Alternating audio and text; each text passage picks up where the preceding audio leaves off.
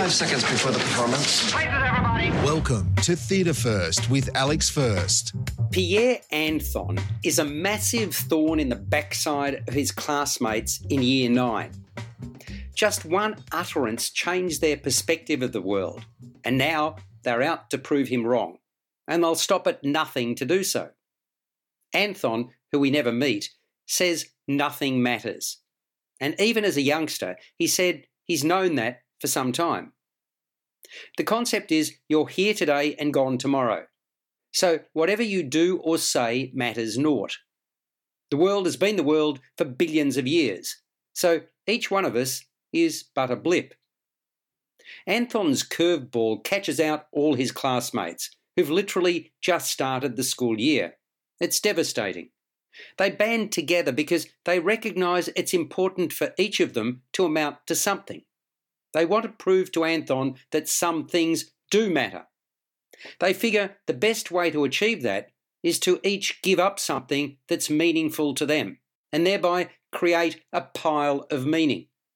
Favourite books, a fishing rod, shoes, even a pet hamster are thrown into the mix. But what starts out in relatively mild form becomes increasingly dangerous. The sacrifices become morbid, and they still might not be enough to satisfy Anthon, who's clambered up a plum tree and simply refuses to come down. A cohort even threw rocks at him, but that wasn't enough. Now, 8 years later, these same 5 classmates have reassembled to reflect on what happened at the time. So, the story unfolds in 2 time frames, most of it in flashback. The quintet is dressed in school uniform, beige shorts, white shirts, white socks with a black band, and white runners. Only blazers separate the then from the now. Nothing at 45 Downstairs in Melbourne is the Australian premiere of the internationally acclaimed Danish novel by Jan Teller, adapted by Fleur Murphy. At its core is existential angst. There's a deliberate vagueness at the start as we, the audience, try to figure out just what's going on when these 5 young adults get together. And then there's the build-up to what becomes the truly bizarre. I must say I started to tire of the descriptions of the items gifted by the children, which is the lifeblood of the story. I found the build-up excruciating. Don't get me wrong, there are moments of high tension, but not enough to sustain my interest. I wanted more. I craved for more. I found myself clock-watching, shifting uncomfortably in my seat. And it's not a long play, about 80 minutes. But as far as I'm concerned, it could readily have been cut back. And I accept that would have meant clipping the author's words. All I can add is that while I haven't read the book, I merely arrived at that judgment based upon what I saw in a theatrical space.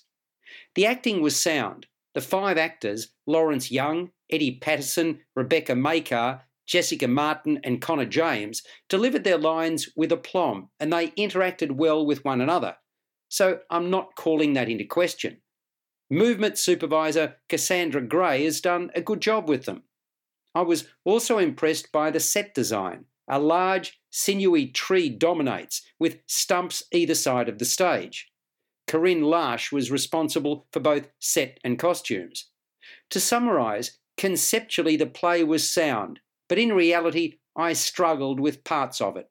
Nothing, directed by Alfonso Pineda, is playing at 45 Downstairs in Melbourne until the 13th of March 2022. You've been listening to Theatre First with Alex First. Available at Apple Podcasts, Google Podcasts, Spotify, iHeartRadio, or your favourite podcast player. You can also stream on demand at Bytes.com.